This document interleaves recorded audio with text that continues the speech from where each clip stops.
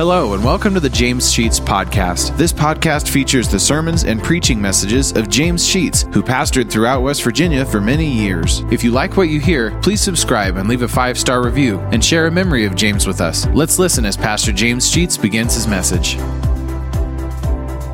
this portion of his word, let us unite for just a moment in prayer. Our Father, take us now into your care and speak to us in a very special way. May thy Spirit dwell with each of our hearts and cause us to be the kind of individual, the kind of Christian you would have us be. Bless us in our efforts this morning, we pray in Christ's name. Amen. I want to title the message this morning, Off with the Old and On with the New. You may have discovered those words as we read together from this very passage, put off and put on. I want to ask you a question. I don't expect you to give me a verbal answer, but I would hope that you would answer this question and remember what your answer is, because I think I will ask the question 3 times before the message is over. So recall your first answer and then contemplate that first answer when you answer the second and perhaps even the third time. The question is, are you saved? Now, if we would have a show of hands, which I don't want to do, but if there were a show of hands this morning, perhaps everyone in this congregation would lift up your hand and by that say, yes, I am saved. That would be a response. Maybe there's someone here who would not say that, who could not. I don't know. But if I would ask each of you to stand up and give your verbal response to that question, we would discover a variety of responses, even amongst Christian people. There would be those who would be very emphatic, perhaps might even shout, praise God, and without a shadow of a doubt would convince you and me that they know they're saved. And this is a good way to do it. There would be others in this congregation who would say, well, I think so. Others who would say, I hope so. And when we get away from that very direct affirmation of our belief in Jesus Christ, we get away from being able to make that affirmative answer, yes, I am saved, and get into less affirmative responses by I hope so, or I think so, or some might even have to say, I really don't know. So the question is, are you saved? Don't answer to me or to your neighbor, but in your own mind and heart, answer that question. Salvation is described throughout the New Testament as being something absolutely new. It's called the new mind, the new will, the new heart, a new inheritance, a new relationship, a new power, a new knowledge, a new wisdom, a new perception, a new understanding, a new desire, a new love, a new citizenship, a new name. All of those are referred to in the New Testament as a description of the saved. If you would put them all together, we could come up with the statement, a new life. Paul said to 2 Corinthians in chapter 5, verse 17, if any man is in Christ Jesus, he is a new creature. All things have passed away. Behold, all things have become new. Therefore, if one is a Christian, the old life has passed away and he has something that is absolutely new. He has a new nature. That new nature has replaced the old nature. You're not the same person that you were prior to your accepting Jesus Christ as Lord and Savior. Now, I say this simply as the preliminary to the point of the message. If one says, yes, I am saved, then he is saying, yes, I have a new nature. And if he says, I have a new nature, then he is meaning I have replaced, or it has been replaced for me through Christ. My old nature is gone. I have something absolutely new. And this new nature then demands a new way of life. This is the thesis of this morning's message. If one has Jesus Christ, then he has a new life. And this new life demands a new type of relationship. Now herein comes the problem. A real problem. In that many of us, and maybe all of us, I don't know, have a tremendous tendency to hold on to the old ways and simply want to add on the new life, and only add on as much of that new life as we can fit into the way we want to live. So I ask the question for the second time: are you saved? Do you have a new life?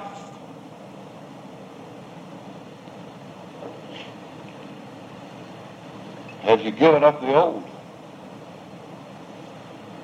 Now there are two things that Paul gives us here in the verses that we read. He first of all gives us a description of the old life. Then he gives us a description of the new life. Let's look first of all at the old life. In verse 17 he says, henceforth walk not as other Gentiles walk. Well, the word Gentiles here makes reference as a general term to those who are not Christian. Well, basically and generally, Gentiles in that day and time were not Christians, and so the term was used to refer to all people who were not Christian. All right, the reference is to the ungodly, to the unsaved. You walk not as the unsaved would be a proper interpretation. Tonight I'm going to get into the discussion of Ephesus a little bit, but let me give you just a preliminary statement or two that I think is necessary here. In the town of Ephesus, there was a temple to the goddess Diana, who was the goddess of all that was evil. She was the love god, the sex god, and they worshipped her, and there was all kinds of perversions that went on in that temple and in that city, to the point that a philosopher by the name of Heraclitus made this statement about the city of Ephesus. He said, it is the darkness of vileness, morals lower than animals, fit only to be drowned. That's a pretty low statement of a society. And yet it was out of this society of absolute moral degradation in the community that there grew a church. And the problem that Paul saw, the reason he wrote it to Ephesus, you folks, he said, have come out of this moral degradation. You have become a new person. You've been converted from it. You must therefore separate yourselves completely from the old way of living and live a new life. They did not want to do this. They wanted still to engage in the fine social functions of the Temple Diana. This is what's the problem today in our churches, that too many of our members still want to be a part of the old way of life and fellowship and associate with those that participate in those things that we now know are unacceptable as a Christian. We can name all that we want to name. We know what they would be. Paul lists some of the problems, some of the ways of these people that they were living. The first thing that he mentions is their intellectual futility. In verse 17, the last phrase of it, the vanity of their mind, means the intellectual degradation of those people. Now, we are admonished as Christian people to have the same mind as Christ has. Folks, we cannot have the same mind that Christ has and still be filled with evil thoughts, sinful thoughts, and ideas. We cannot participate in those things that are ungodly and unacceptable and that the Scripture preaches and teaches against, and still claim that our minds and our hearts are full of Christ. As the Lord said, you cannot serve God and mammon. Or as Proverbs says, as a man thinketh in his heart, so is he. I'll ask the question again. I guess I'm going to ask it 4 times. Are you a Christian? Have you been saved? Do you have in your mind the mind of Christ? He said to the Philippians, whatever is true, whatsoever is honest, whatsoever is just, pure, lovely, of good report, think on these things. Let me phrase it in my words. Whatever is honest, whatever is just, whatever is pure, lovely, of good report, have these things on your mind.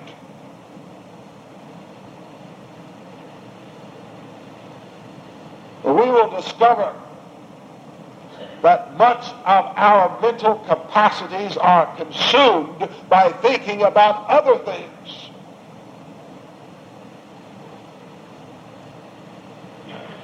And the mind of Christ is not fully in us. Some of the people who study criminology are in disagreement with other peoples of our society in this manner, and that is that oftentimes a criminal uses as his excuse as to why he went wrong that he grew up in a society that did not train him the way he ought to go. He came from a bad home.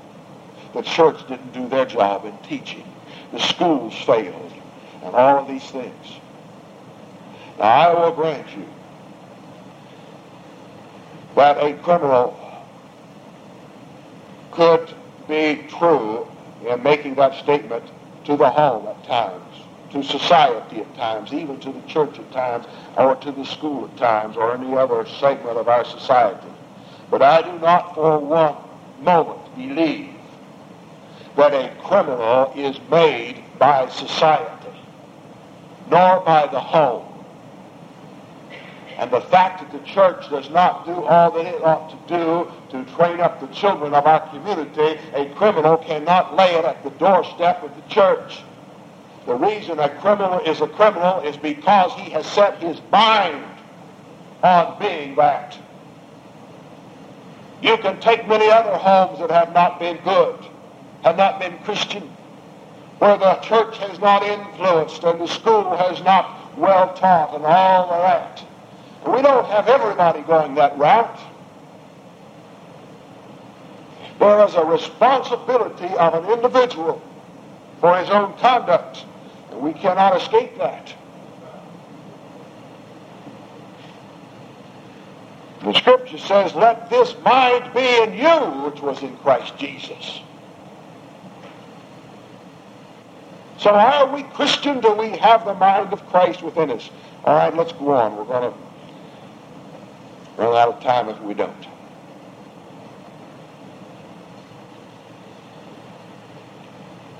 The second point that he makes in referring to the ungodly, he does so in verse 18 when he says, having the understanding darkened. The understanding darkened.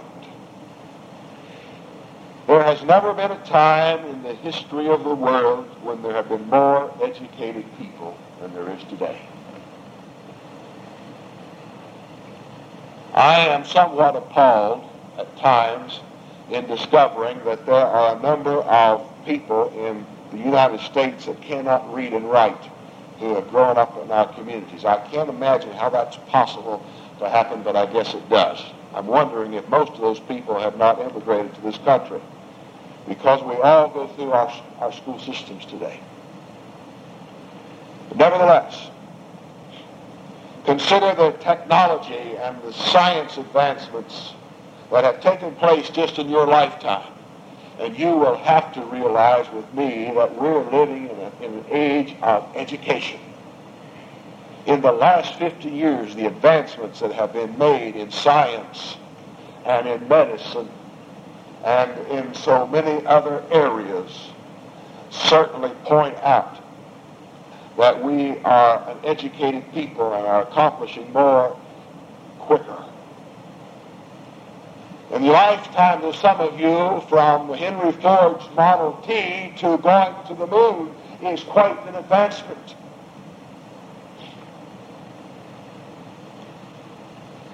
Yet, as Paul said to Timothy, we're ever learning and never able to come to the knowledge of truth. Don't get me wrong. We need to have educated people.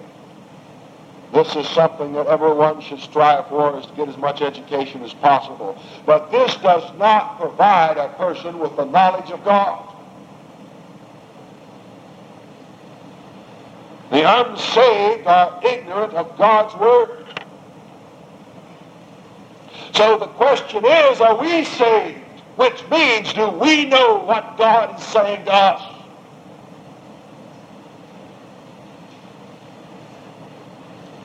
Talks about him having blindness of heart. I don't know if any of you, some of you I'm sure have, been to smoke hole caverns over in the eastern part of the state, or to some other caverns. I've seen this in more than one place. And inside that cavern there are some little fish that have no eyes. They're blind and don't even know it. That's where they were born and reared. Inside that cave, never got out to the light. There was no need for light because they were in absolute darkness all the time. And this is a description of the person who is not saved, is that he is blind and he doesn't know it.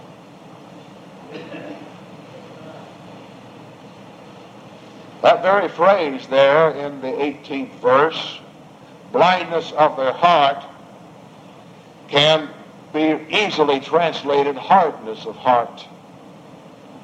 That's what takes place when bones calcify, and they no more easily bend as when we get arthritis. And those joints don't want to bend like they ought to.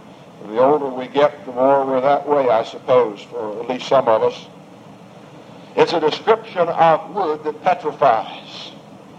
It's a description similar to that happened in Gully Bridge with putting that tunnel through that mountain many years ago. And all of those people died of silicosis. The surgeons who worked with those left a written document of their working with them, described their lungs as becoming solid. They could not give and expand, couldn't receive in air and expel air at all. They had become hard. There are many hearts of unsaved people who are absolutely so hard you can't begin to make a dent. And the Scripture tells us in Romans that they become so hard that even God will give them up. Now listen, when God gives you up, you're in a bad state. You look at that in Romans 1:24 and 26 sometime. God will give up trying to bring some people to salvation.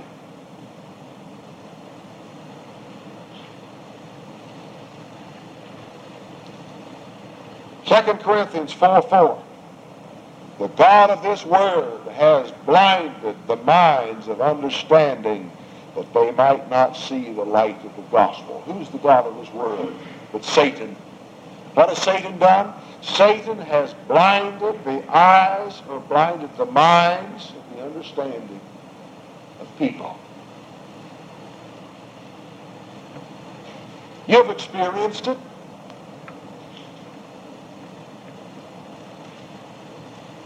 Why is it that people don't come to church?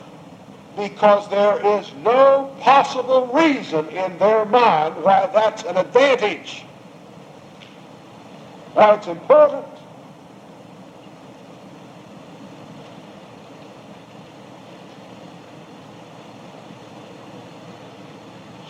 Verse 19,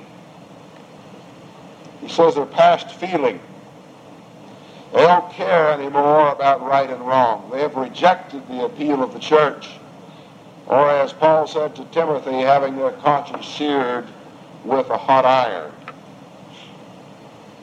In the latter phrase of verse 19, he talks about to work all uncleanness with greediness. Well, we can take that phrase and we can use one word that we understand a little better, and that is depraved. A depraved person is one who cares for no one but himself. This is our society. We have sunk to a low that very likely is comparable to the Temple of Diana, or perhaps even lower.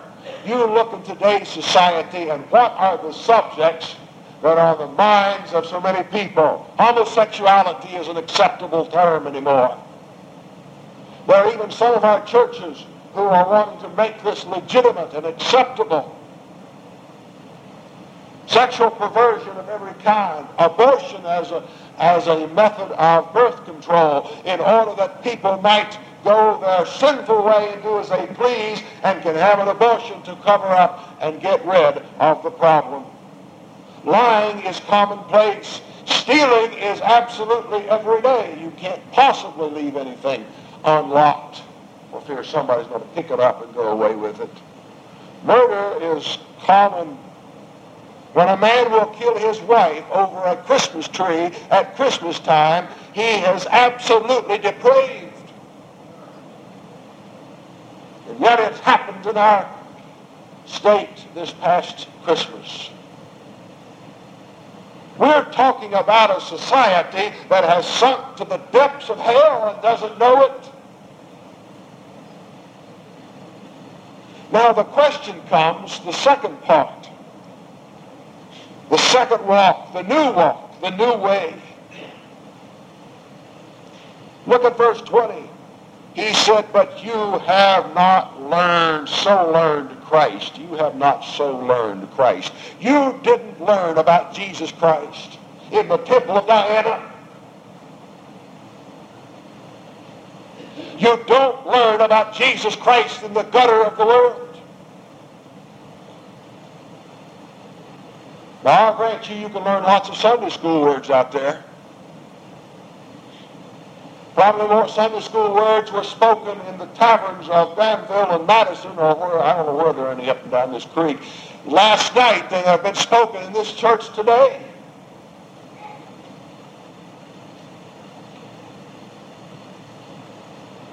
We don't learn Christ in the gutter. We learn of Christ in his church that he established. Jesus said in Matthew 11:29, take my yoke upon you and learn of me. We sit at the feet of Christ to learn.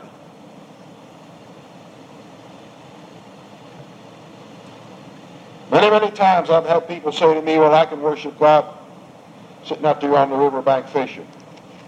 Let me tell you, I love sitting out there on the riverbank fishing, and I'll agree with you. Yes, I can, but I probably won't. As a matter of fact, I can't recall when I did. Why? Because it was a lot more fun to put in the fish. The Lord is telling us to commit ourselves to a way of life that is different than our old nature. To put on the new man, live a new life. Learn from the Lord. I ask you again for the last time now. Are you saved? Now that you have answered in your own mind, I want to call your attention to 1 John chapter 2, beginning at verse 4.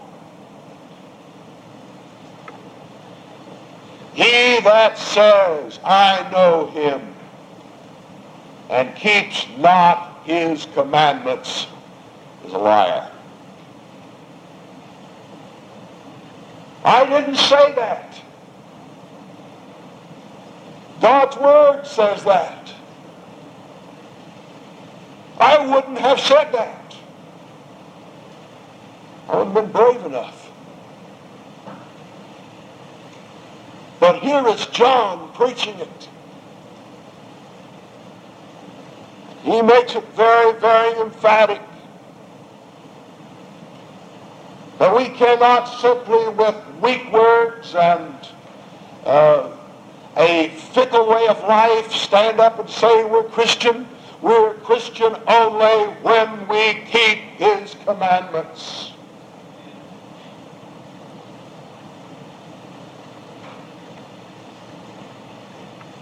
And that means we've got to let go of our old way of life. The Lord never gave us license to practice the old. He gave us a commandment to practice the new, to follow him.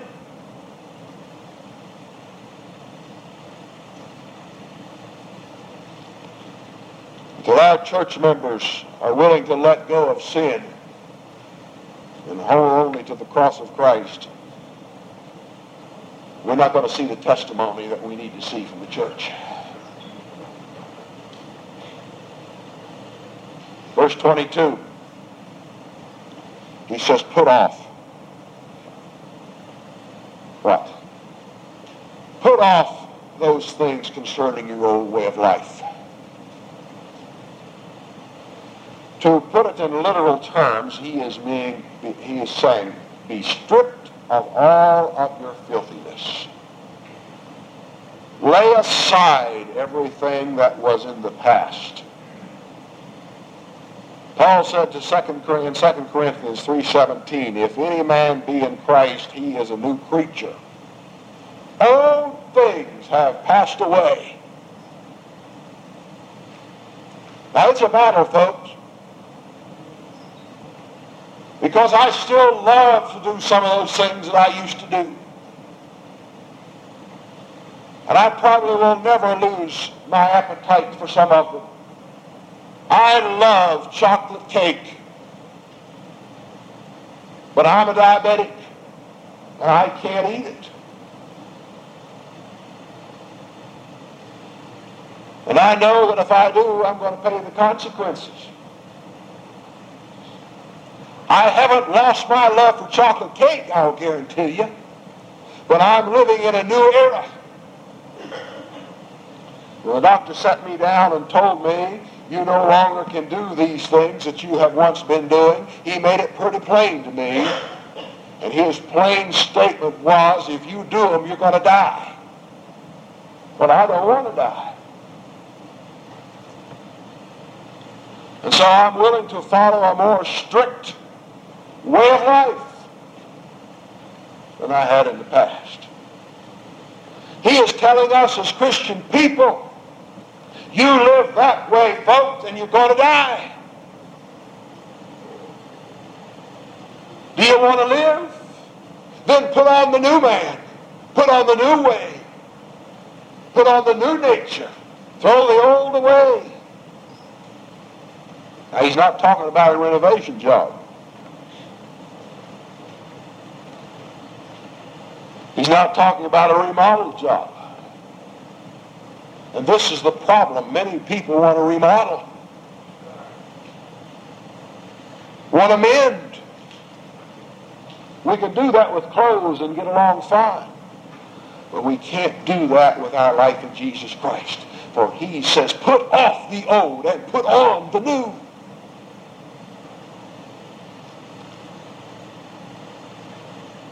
So are you a Christian? Have you put on the new? There are rescue missions in many of our large cities around the country. I used to be a part of the Union Mission in Parkersburg, associated with that organization. And the head of the Union Mission in Parkersburg of some years ago and I are good friends. That mission and others would take the derelict off the street. Thank you for listening to today's message. If you like what you hear, hit the subscribe button. You'll receive automatic notifications and downloads when a new message is added to the podcast. Also, please leave a 5-star review and take the opportunity to share stories, memories, and appreciation for James Sheets and how God used him to impact your life. If you'd like to know why and how this podcast got started, check out our first episode. Lastly, if you want to donate to help offset the cost of operating this podcast, you'll find a link to our PayPal account in the podcast description and email us at james.sheets.podcast@gmail.com. Thank you for listening, and remember to trust in God for today and for all of your tomorrows.